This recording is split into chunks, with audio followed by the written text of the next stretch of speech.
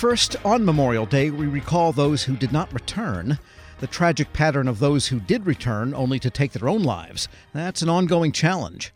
My next guest said the number of veterans' suicides is likely undercounted. He's a 22-year veteran of Special Forces and founder and CEO of Check a Vet, Michael Carmichael. You've done some research into this issue and this sadly persistent issue of veteran suicide, and I know Veterans Affairs has been working on it. Many of the support groups have been working on it.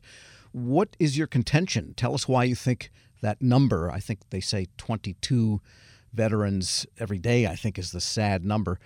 Why do you think they're undercounting? So the undercount is based on a study done by the American Warrior Partnership, and they actually partnered with Duke University, the University of Alabama, under a Bristol-Myers Squibb $3.5 million grant. So that study was it's called Operation Deep Dive, and they approached the count differently than the VA. They started with small towns, counties, cities, and then added up the state. And what they found is the VA is reporting 17 suicides per day.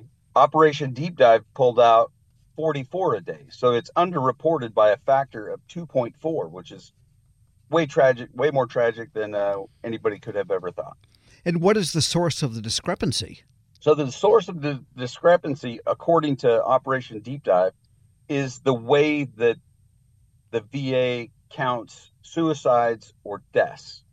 So they really peeled back the onion on self-inflicted injuries or self-inflicted mortalities with regards to overdose, single high-speed vehicle crashes, accidental drownings, and the likes. So then is the implication that if someone does drown or if they drive at high speed and have a fatal accident, this type of thing, then there is some element of this wasn't just a mistake, but it was something intended, which is how I think we tend to define suicide. Yeah, absolutely. I mean, a single high-speed vehicle accident, which leads to a fatality of just the driver of the accident, which is really unexplainable.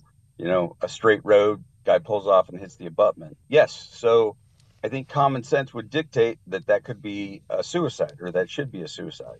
However, according to the VA, it is not. And what about drug use, especially with the fentanyl coming in and all of these other exotic types of new drugs that kill people? And some people make a mistake because they're stupid about it.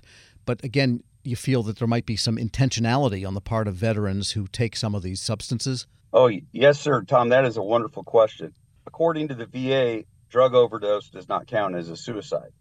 I think it could be common sense to look at the amount of drugs in somebody's blood and say, hey, was this guy trying to get high or was this guy trying to check out? It's not even an option the way that they look at it. Well, what is the implication of this? Suppose it is 44 a day, as this study found, and not 17 a day.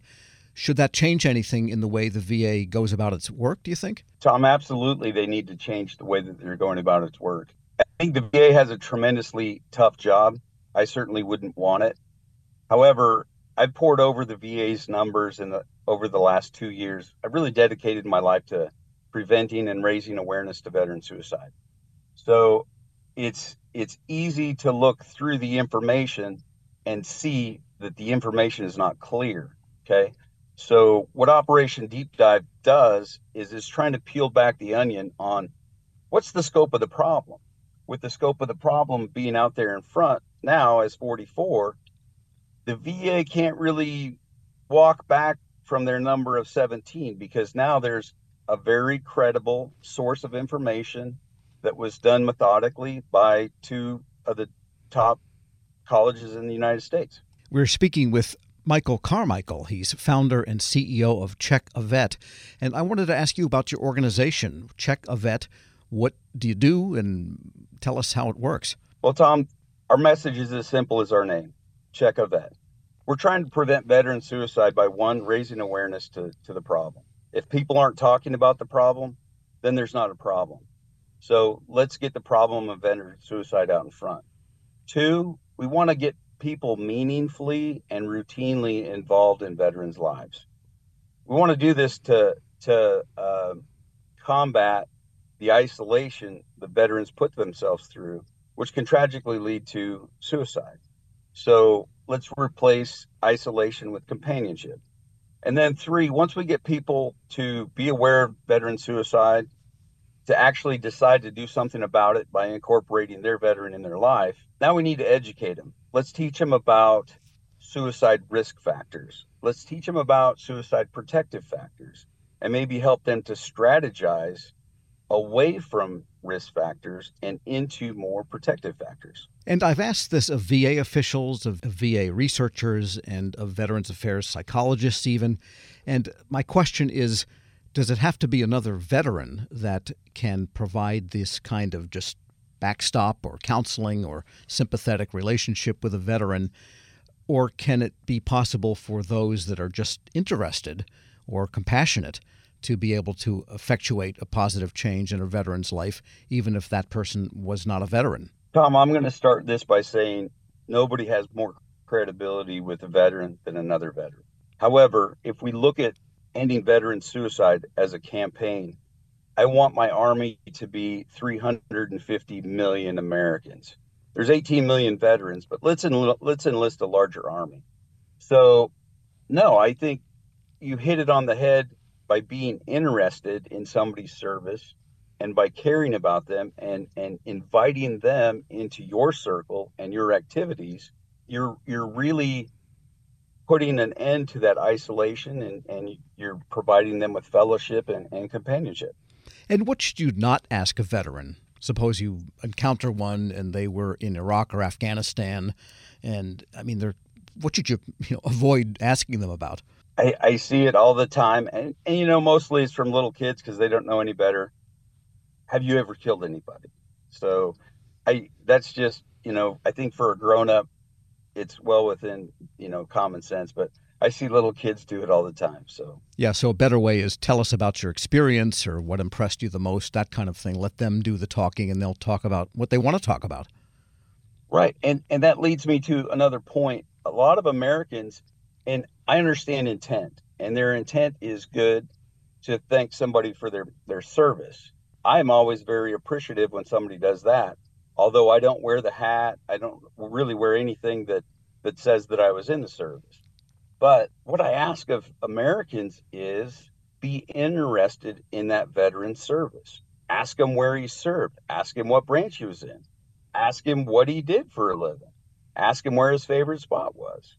There's so many things that you can do to communicate to that veteran, hey, I'm on your team. I'm interested in what you do.